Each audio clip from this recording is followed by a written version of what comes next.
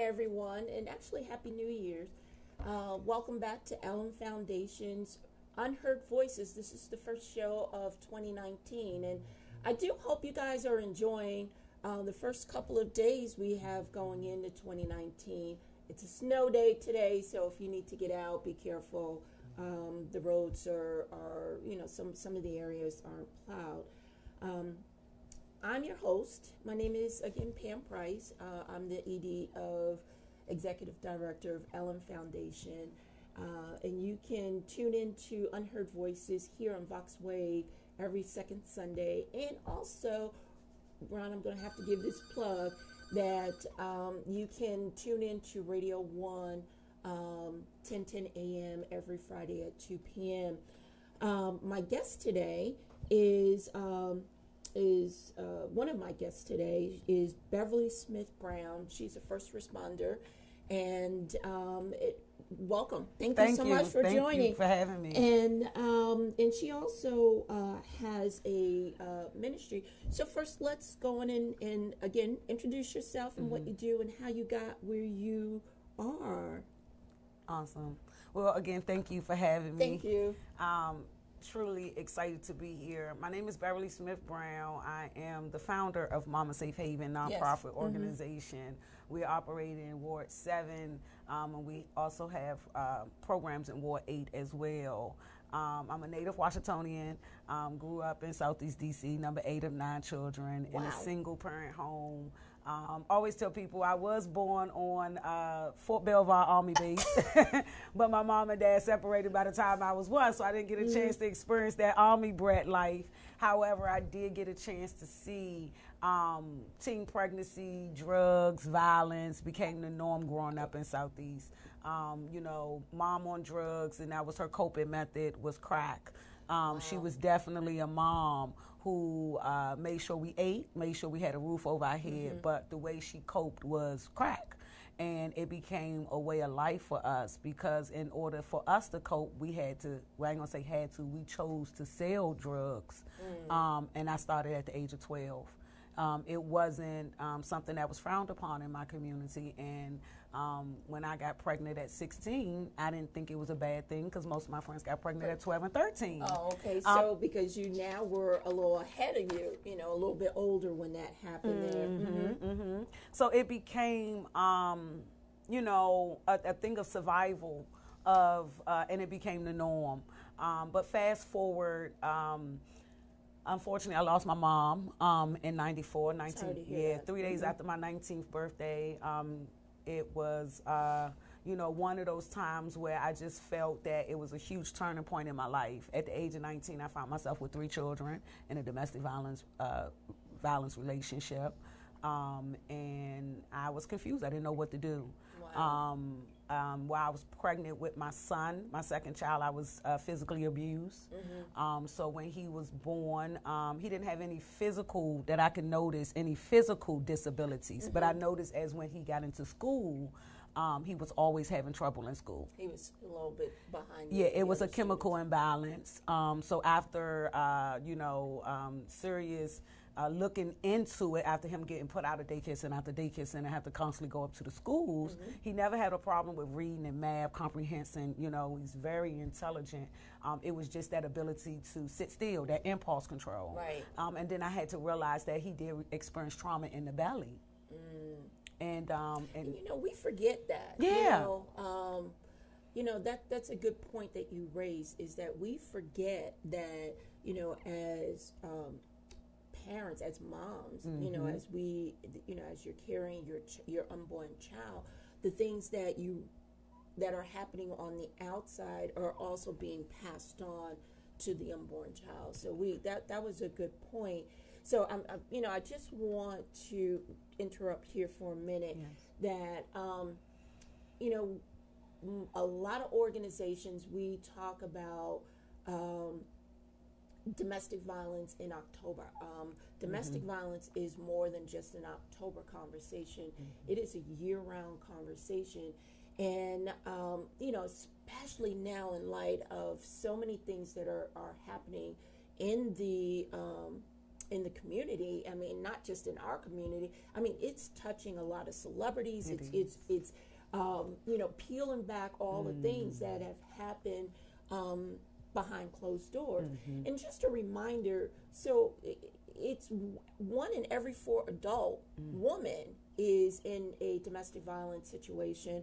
1 in 7 adult male is in a domestic violence situation. So, and I know we talked a little bit prior to us going live, and you know, in looking at all these things that have happened, of course, you know, the R. Kelly and all these other celebrities, and you know, it made me go back and look at our young people, you know, because a lot of times, you know, we worried about the adults that we tend to forget our young people. Yeah. And, you know, and as I was doing some research, it's roughly 1.5 million high school boys and girls in the U.S. admit to being hit or in a physically abusive relationship, which estimates out to one out of every 3 young persons between the ages of 12 and 18. And, you know, if these young people, especially as you're going through adolescence, if you are not getting the required help, along with adolescents, and we know as a parent that and even when we were growing up, adolescence is really tough time for anybody. But then to have this piece added on. Now, you mentioned your son, as you noticed, you know, out of that domestic violence situation, that there were some issues. Now, I looked up, you know, I'm always fascinated about numbers and how our closed door behavior affects us. You know, because we of color, we've always been taught what goes on in this house stays in this house and no one gets healed. And that's the problem, is that we need to make sure that these people are healed and get the healing that they need. And if they are not receiving any healing, you know, then what happens is that they begin to you know, deal with that internally. They begin to deal with that in such a manner where it begins to cause truancy. It begins to affect them to the point where, you know, I was hurt, so I'm going to go hurt somebody else, or I'm going to go do this and get back. So let's talk about your son as he's gotten older, and your other children. For, as a matter of fact, that, you know, as what happened in that transition when they came into becoming an adult, a young adult. So it's really one of those things that in the midst of it happening, you know, I couldn't see, right, because of the trauma that I experienced. And in this now as a mom, right, as a teen mom, and basically growing up with my children. But it was a thing where my son, now, so I have 3 girls and 1 boy. And so my son was one, that was the only pregnancy that I experienced domestic violence while I was pregnant with him. And like I said, it was clear that there was distinct differences because with my son, he got put out of every school that he went to, every daycare center. He caught his first charge when he was 12 years old. My daughters, on the other hand, always excelled. Always excelled. My baby girl, who is 18 now, I call her my angel because she's a prayer warrior. When I was pregnant with her, I was heavy into church and I prayed constantly. Is when I gave my life over to God in 1999. I gave birth to her in 2000. So she is my angel. I have a 23-year-old who loves basketball and travels all over playing basketball, and who is actually a basketball coach. And really? She's an amazing writer. She co-wrote some scripts with me. She became a published poet in 6th grade. So her poem was published in a book at 6th grade, and she wrote her first play in 6th grade. My oldest daughter is just bought her second home. She's about to start her own daycare center. She's 26. Okay. My son, 24 years old, has been in and out of the juvenile system, who has just caught another charge and is facing 15 years in prison. Right. He has done everything from rob people to stealing cars. Like I said, since he was 12 years old when he caught his first charge. And I say his first charge, but that wasn't his first offense. And it was one of those things that I did not condone. Right. Do we have somebody on the line, Ron? Okay. So I know the Equal Justice Initiative published in February of 2018 that many young children in America are imperiled by the abuse and neglect and things that happen on, and they coming out of abusive relationships, they do struggle with excelling in school and things like that. And as I mentioned earlier, they want to go back in and turn around and hurt someone, because they were hurt. And right now, well, as of when this was published in 2018, at least 10,000 young people from the age of 12 are housed in adult jail system. Wow. And then at any given day of the year in the United States, and from there, some 3,000 children nationwide have been sentenced to life imprisonment. So, you look at those numbers and it's like our children, our babies are being charged as adults. I mean, I get it, they do, they're doing adult crimes or, may have 3 strikes or all those things. Yeah. But at the end of the day, they're still babies. They're still babies. Now, as a first responder, explain what is it that you do? So, as a first responder with the Alliance of Concerned Men, I respond to crime alerts. So the DC system, the DC government has a system whenever there is a crime, a stabbing, a violent crime, a stabbing or shooting. They have alerts, and I receive alerts for the zip code 232, which is in Southeast DC. Okay. And that's a high crime area. So when I receive an alert, my job is to locate the victim and to make sure that the victim is aware of their rights and the services that the city has to offer.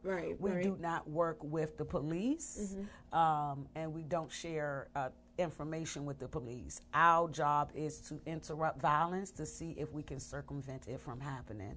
And to the Alliance of Concerned Men, we've been known to bring a truce in any kind of gang violence or to stop retaliation. Just recently, there was an incident where a young man was shot.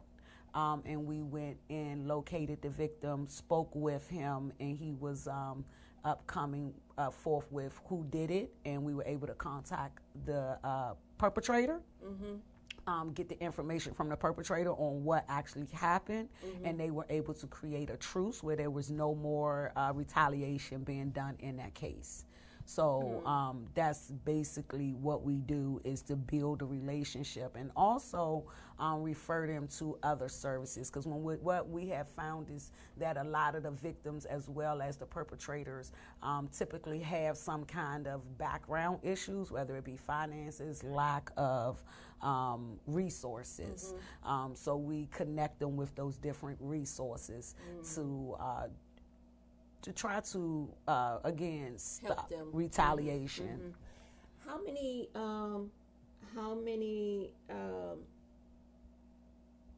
young people do you come across in this?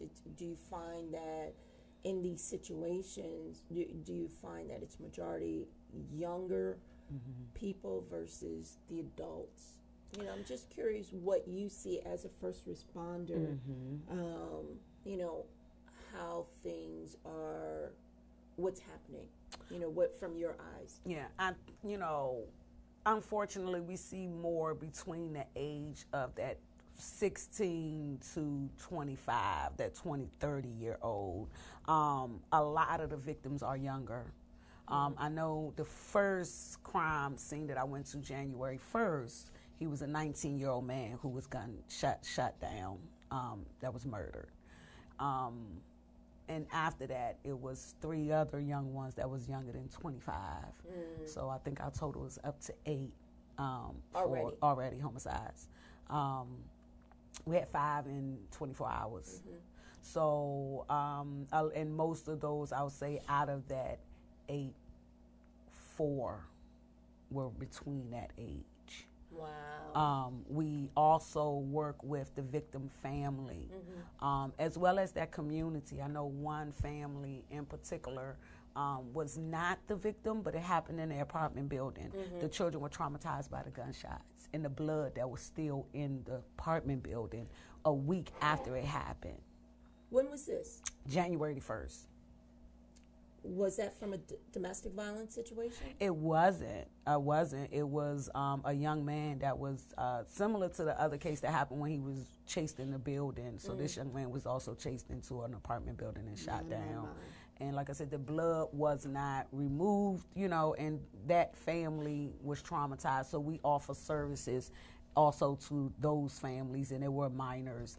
So when you think about who was directly affected by the trauma, and also people who were indirectly affected by the trauma. So that number is staggering, as to answer your question of how many. Right. It's just staggering. We have youth at Anacostia High School, the young man that was killed. So we have a whole high school who's affected by it. So the numbers are staggering as it relates to it. How much do you see on the domestic violence side? Oh, domestic violence is, I want to say 50% of it is domestic. Wow. 50% of it is domestic. That's a high number. Because when you look at domestic violence, it's relationship based. Absolutely. So it can be brother, sister, family. You have a relationship, right? Right. So it's not always that intimate partner, domestic violence. But when you're in a household and you're dealing with a situation, it's domestic. Right. And it's really staggering because it becomes so taboo. One of the things with the NEAR Act is, really policing our community and giving the power to our community to really be proactive. I really feel that there's ways that we can diffuse situations before it goes to the level of physical. Right. And, you hear the verbal abuse, have those, that phone tree of people of knowing that we can be a mediator in the community and someone you can go to and just mediate. So that number is so staggering that it's at, what you see, and that's only you. Yes, and that's not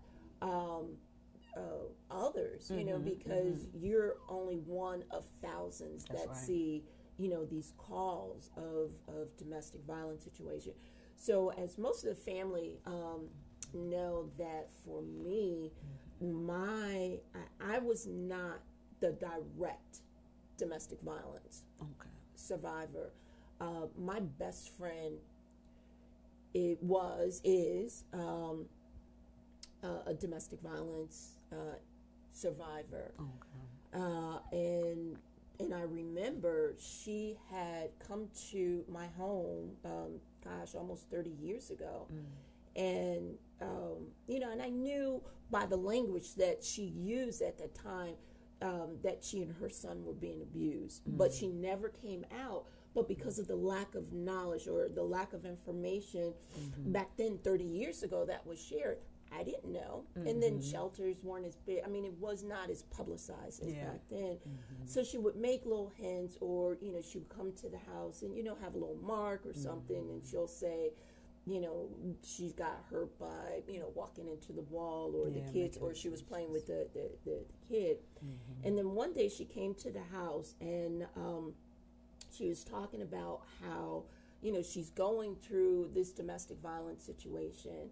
And now her child, who was at the time 10, was starting to act out that same behavior against her.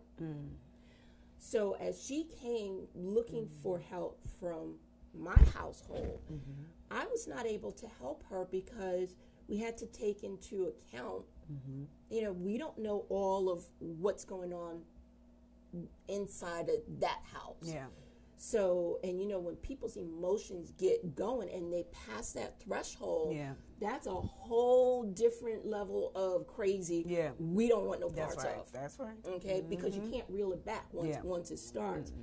So, I had to decide, you know, either keep my home safe or take her, you know, send her away. Yeah. Take her in or send her away. I had to send her away. To this day, 30 years later, I don't know where she is. You know, I kind of have an idea, but, you know, you're not sure. And so right now, I don't know. Yeah.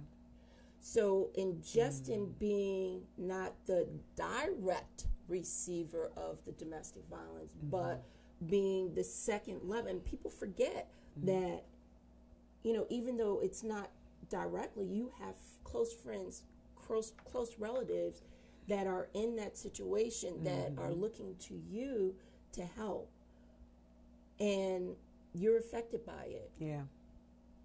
You know, so it's amazing how it carries on for years and years and years if you don't get help. Yeah. Yeah, that counseling is important, and being able to heal from the root. Right. You know, being able to heal from the root of understanding. What I had to understand as a survivor was that what you think of me is none of my business. You know, because it was that whole people pleasing. Right. You know, and as we think about that whole R. Kelly situation, we was talking about it earlier. About the importance of just loving on each other, right? And looking at those people who are right there for you, because sometimes those are the ones we overlook. Right. And then that person who, that whole hurt person, you know, hurt people. Right. You identify with that hurt, and then you become a target, right? And get caught up in a situation of just trying to you know, heal each other, but you're both hurt. So it's a toxic relationship. Right. Instead of healing, you're digging that knife deeper and triggering other things. But also understanding, you know, who you are and whose you are. I like that. Yeah, and that was one of the survival tactics that I think helped me out of. Right, because one of the things I see in that Survivor R. Kelly piece is they had the opportunity to leave and wasn't held captive, but didn't want to leave. Right, and I know what that feels like to just feel like, you know, he needs me or I need him, and we are leaning on that. But that whole piece of getting counseling, right, and being able to lean on a stronger person that's not going to use your vulnerability against you, right, and being able to share in that safe place of, okay, this person I'm sharing this with won't use it against me. Yeah, and that's something that that we need to teach our babies and even ourselves, because as an adult or as a teenager going into young adulthood, you know, I didn't really understand you know, I see my mom and dad, but, you know, they're mom and dad. Yeah. So, but you don't really understand the importance of having a solid foundational relationship in your home or with your friends. And people, what I've learned over the years is that people tend to forget that domestic violence is not only, you know, spouse and spouse on spouse or spouse on children. It's friend on friend. Yeah. It's work, because you know work will abuse you just as bad as somebody in. Yeah, absolutely. That's right. So with that, we have to understand and we have to know the signs. Yeah. that's the important part, is that we have to teach our community what are the important signs of domestic violence or violence, period. Yeah. Lack of communication is one, and we have to make sure we understand it's lack of communication. When somebody is always calling you out your name, that verbal abuse, or they're holding hostage your money, your financial situation, where you don't know how to move forward without this person telling you can go see your parents or you can go see your family, because they will put that cone around you where nobody is allowed to see you. And it goes back, I was just really amazed at a lot of the stuff that R. Kelly, that was being uncovered in the R. Kelly series. It was, of course, we knew the stuff that was, we heard about back when with Aaliyah. Yeah. And, and as I was watching that, I was like, where are the adults? Right. Yeah. Yeah. And one of the things I think is, distractions, right? And that can be the excuse, right? That could be, because I was just speaking on, that was my story, but this guy was not R. Kelly. Yeah. He didn't have R. Kelly money. Right, it was one of those things of lack of love and looking for that thing, right? And he had that thing of, putting them on, so to speak, of giving them that opportunity. Right. And when you look at how fragile, they talk about the love of money is the root of all evil, but the lack of money, the lack of money is just as bad, because what would you do for money? And people look at it and say, it's not about the money, because for me, again, I was in that same situation. He didn't have a whole boatload of money, but I think that when you look at the core of what people will do, right, for the fame and for the money, of what, because when you look at Aaliyah, they said that her uncle was there, right?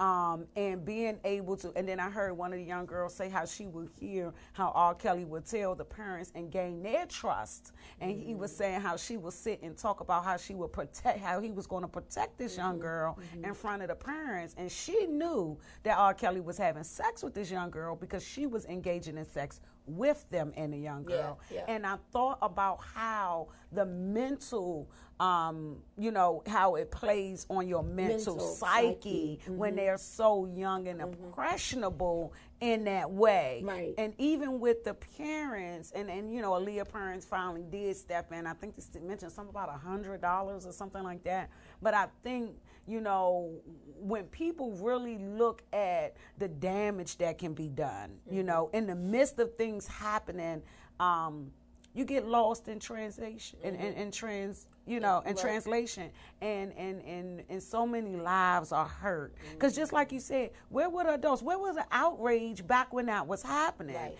Us as a people with the whole mute R. Kelly, right? But it's always that thing of, really just wanting to push aside what we don't want to see. Absolutely. Right? When he has this genius of step in the name of love and I believe I can fly, right? 12 play and all of those songs, right? He was really speaking it out. Right. Age ain't nothing but a number, right? And we were grooving to the beat.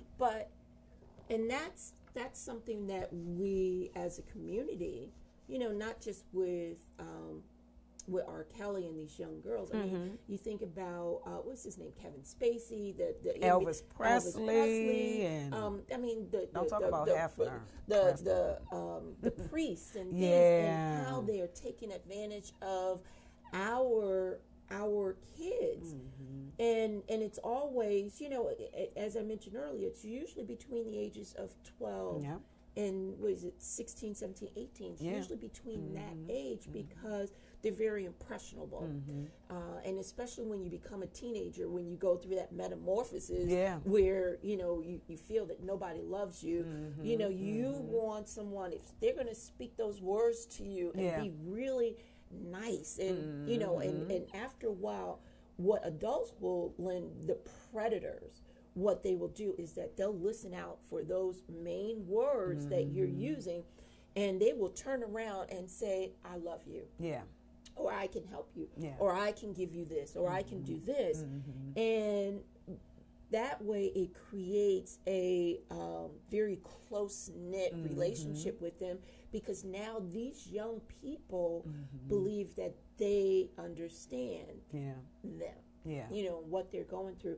But we as the adult community, we as parents and, school teachers and things, we need to make sure that we let these children know that we're here for them to talk. And I believe that is why they go off to others, because they don't feel that they can come to us, the mom and dad. Yeah.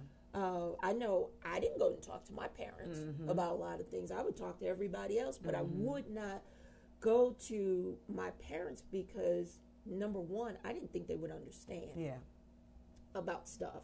And then, we pass that down to our kids, where we make it feel that our kids can't come and talk to us.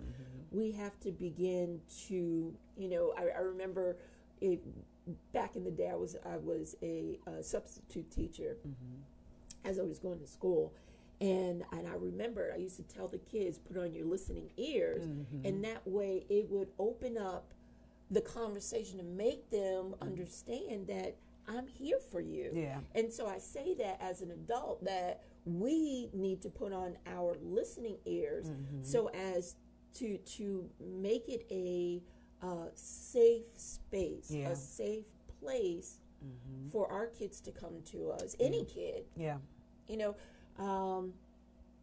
We, again, just looking at the numbers, if they don't get the help, then we're looking at truancy, we're looking at, self-medication, we're looking at all these different things to get them through everything. Yeah.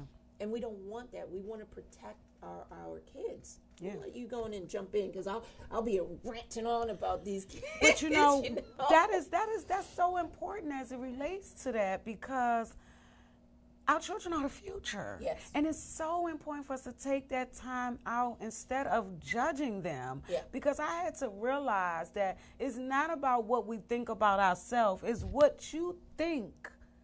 It's what I think you think about me. Right. Right? So I'm going to fix what I think you think, and I'm going to try to be that instead of having the confidence to be who I am and owning it. Right. So I think that we have to, one, validate our youth and let them know that you have an area of competence. Right. And that's important for everyone to know what their area of competence is, and knowing that you don't have to be all-knowing.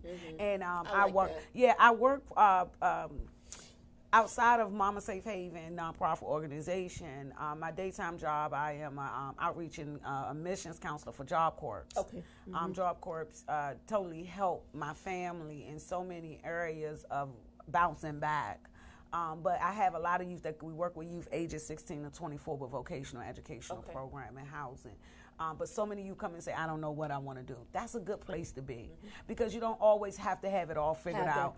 When you have youth, and I know for myself as a mom, it's really hard to separate being a mom and being that counselor for your youth, because some of the things I just can't handle as a mom. I'm going to just be honest. Some of the conversations I can't handle. Now, my 18-year-old, she's very transparent, right? This girl, she would tell me, exactly where she's at, what she's doing, and she'll be smiling. We have FaceTime. Right. Oh, I'm over here with us. Oh, really? Yes, Mom, this is where I'm at. And I'm just like, she's honest, right? Yeah. She's honest. She gives you the truth, whether you like it or not. And I think as parents, it's important for us to allow our youth that opportunity to be humans. Yes. Even in the church, and I'm going to go there just for a minute, Yes. as it relates to that transparency of knowing that, you have made mistakes, that you are not a robot, that we're not condoning a mistake, but you have room for growth. Yes. And that part can be exposed as it relates to you, repenting and going further to better yourself. I think our youth looks to us as it relates to that validation, to validate that's a them. Really good point. Yeah. And again, it goes back. If we do not love on our babies, yeah, we got to. That's so important. If we are not, and it's a journey. Yeah. It is a journey because, we as parents only have the tools that were passed down to us, and then we have to develop them so as our children become parents, that they're able to grow and, pass on better tools down and down and down. Yeah. And we have to love on them. We as parents, we need to be able to grow. Yeah. I know it takes me a long time to be like, you know what, I need to grow here. Yeah. But, after a certain age, we become stuck in our our ways. Yeah. But we have to, especially now with so many things out there that are open. There's no more closets. There's no more closets. I mean, you just type in something on the internet, and Lord knows, if it's not what you're really looking for, you might get a different site that might engage them. Yeah. So now scary. with so many things that are out there where our children have access to, we need to make sure that they know that regardless of whatever has happened or whatever is going on, we need to love on them. Yeah. And let them know that this is a safe space. Yeah. I may not like what you got to say. Yeah. But we're going to move on from that. Yeah. And like I said, for me, it took me a long time to even get to that place. But every day is a journey. Yeah. For me to grow to, even though my kids are adults, I have adult kids, but I look at myself like now it's time for me to learn from them. Yeah. But still always let them know Mama is still here for them. Yeah. I'm the mama. Yeah. and that's the part. I have an empty nest now. All four of mine are grown. Oh, right. And I'm a grandmother. And it's one of those things where I had to reflect. I said, you know what? I have to trust that I did what God gave me. I did the best that I could with them in that. Right. Those are my hearts with arms and legs. Right. But I know that God is a God that sits high and look low. Yes. And if he did it for me, he'd do it for the other. I wrote a book entitled He Kept Me. Right. I was just getting ready to ask you about your book here. Yeah. So, this book came, after the abuse, losing. I lost 3 sisters, died before the age of 40, and just overcame some things that I had to run out of the old. Would you say the old clothes of who I was? Right. And I said, and I saw my community going in this. The spiral. We will dib and dab in, marijuana and alcohol. But when I see my friends going to dippers and, I see them, I'm sorry. So when I see my friends, walking and holding on to the fence and don't know who I am, I'm like, whoa. Yeah. Whoa. But I escaped, I ran, and moved to Burke, Virginia. Okay. And I had an opportunity to purge, and it wasn't anything that I wanted to do. I was in school writing a book about, it was autobiography, that paper that I had to write.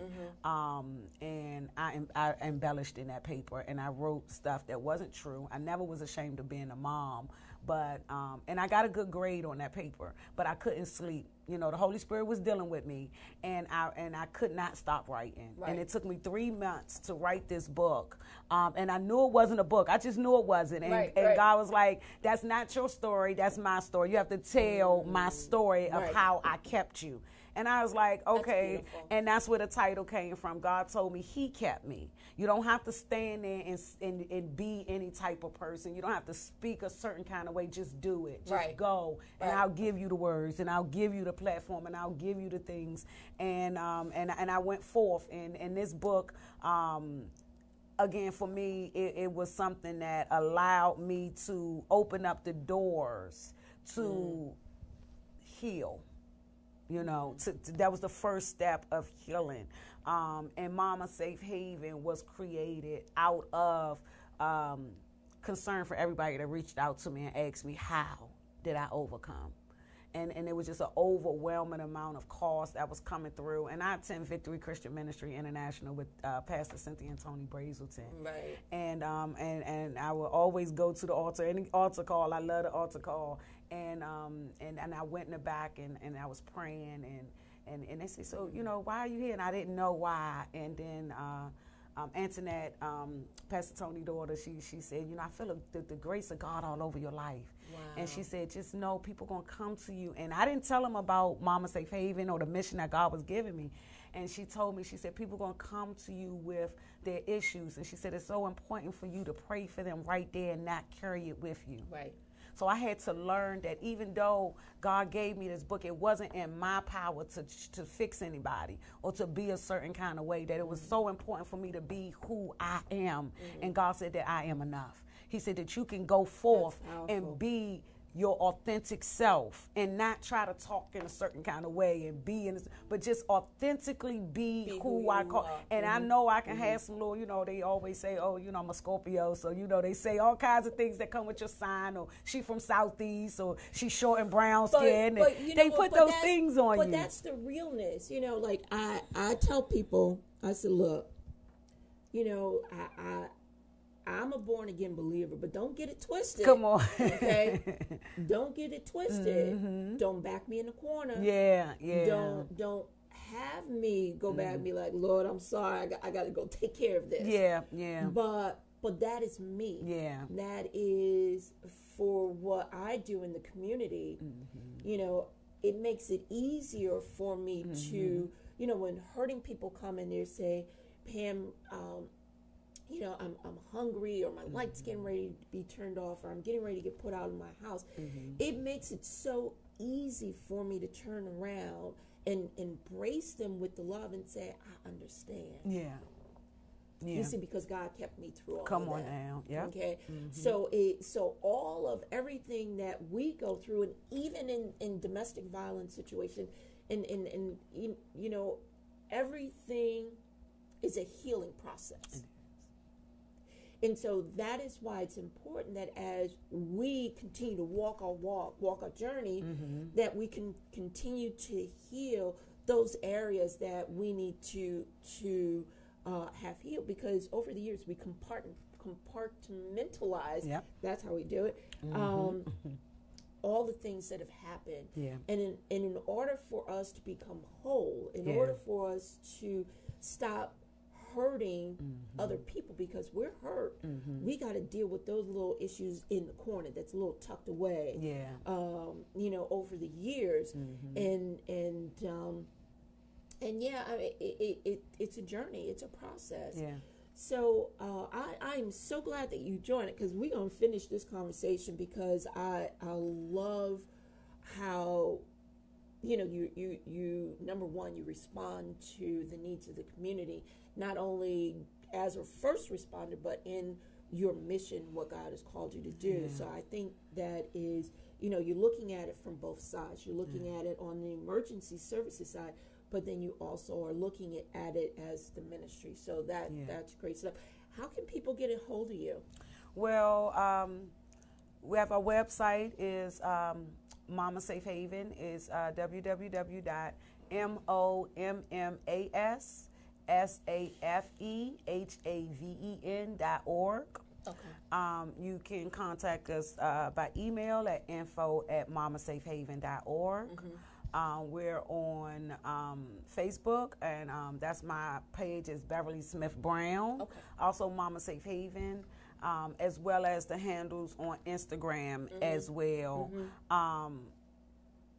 I do want to say one thing about as it relates to self-care.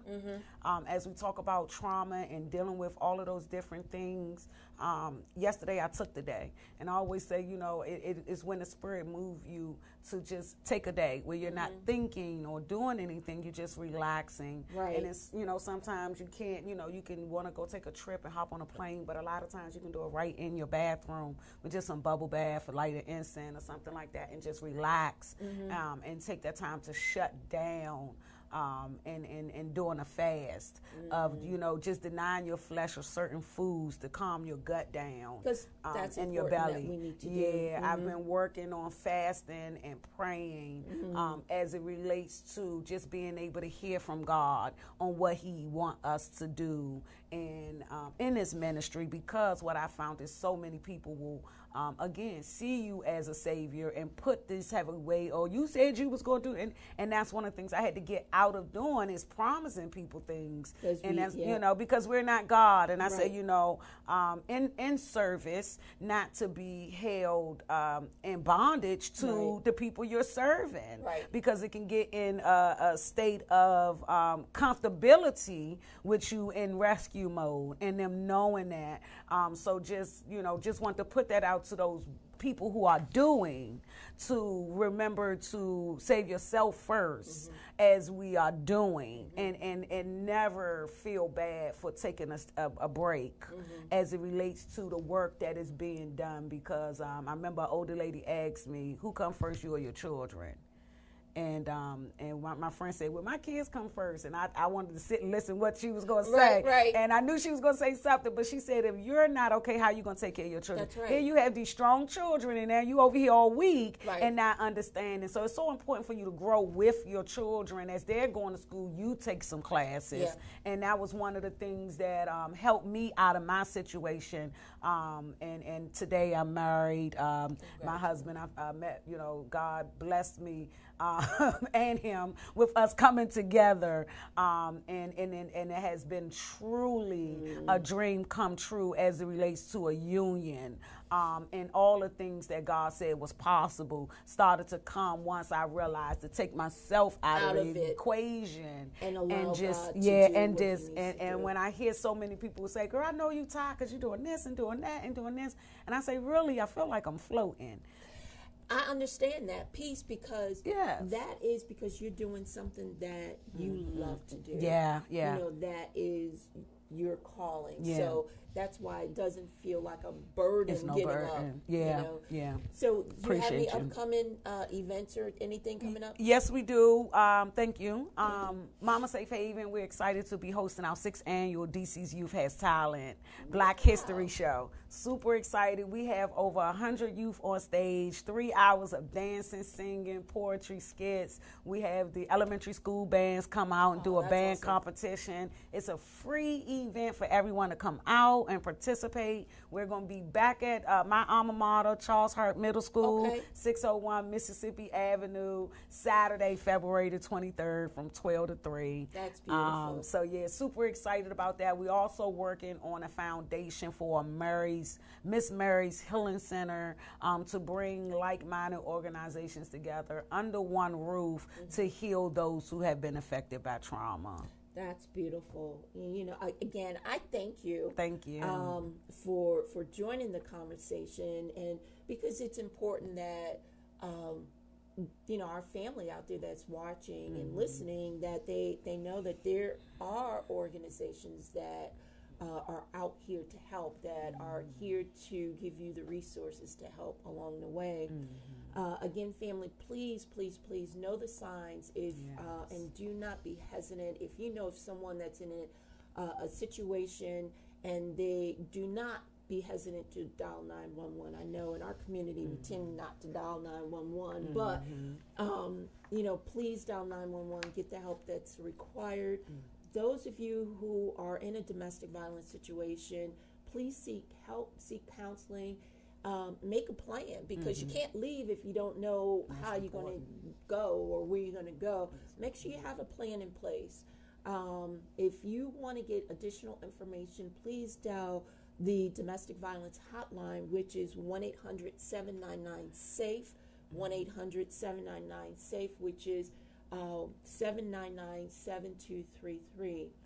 So again, God bless you on the work that God is doing with you and your organization, and just in coming out of that situation. We're going to be praying over your son. Awesome. As he goes through this situation, as he appears in court soon. So we're going to lift that up in prayer. So no worries on that. Family, I know, what day are we on? Day 21? What day is this on the furlough for the government shutdown? Is it 21? Yeah, I'm not sure. Yeah. So, family, I know right now it's a tough time out here for a lot of families. So I just want to give you guys some locations to contact if you are a furlough employee and you need help with food or need. Please, well, you can always call Ellen Foundation. You can contact me directly. My number is 240-284-6825. Again, 240-284-6825. Or you can go to my website, which is www.thelmfoundation.org.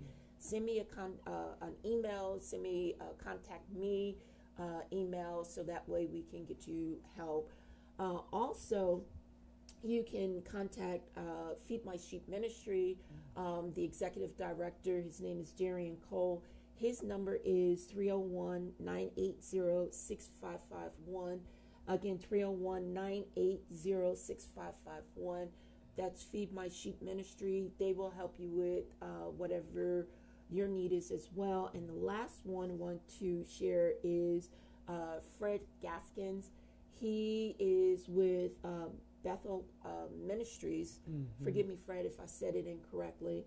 But you can contact him directly at 202-549-3715. Please, family, as you go through this as a furlough employee, I'm going to keep my mouth shut on what I think about that. But just stay encouraged through this. And, there's a lot of resources out there to help you in this time of need. Follow us on Facebook or all social media platforms. LM Foundation 1 is Instagram and Twitter. And, of course, LM Foundation Inc. on Facebook. Continue to walk through this. I am not happy about this government shutdown, because what people don't understand is that it's not just the government it's going to affect. It's going to affect a lot of other things. So just hold on as we ride this wave. Stay in tune with LM Foundation. Again, we can be seen here every second Sunday at 11:30 a.m. Ron, my awesome engineer, thank you so much for doing what you do, because without you, there'd be no me. So thank you. I appreciate you. And family, visit our website. We got some great stuff coming up very soon. We have a financial wellness workshop that's coming up in March 21st, 22nd. It's going to be here at in Largo, 9701 Apollo Drive. We have our STEAM event that's coming up, which is going to be in April 20th, where we're working with our young people and we're teaching them how to have fun, learning that math, science, technology. So please visit our website. Again, God bless you. I appreciate you. Family, stay safe, stay warm. Thank you so much for tuning in. And again, Happy New Year. God bless you. I love you guys. Bye-bye.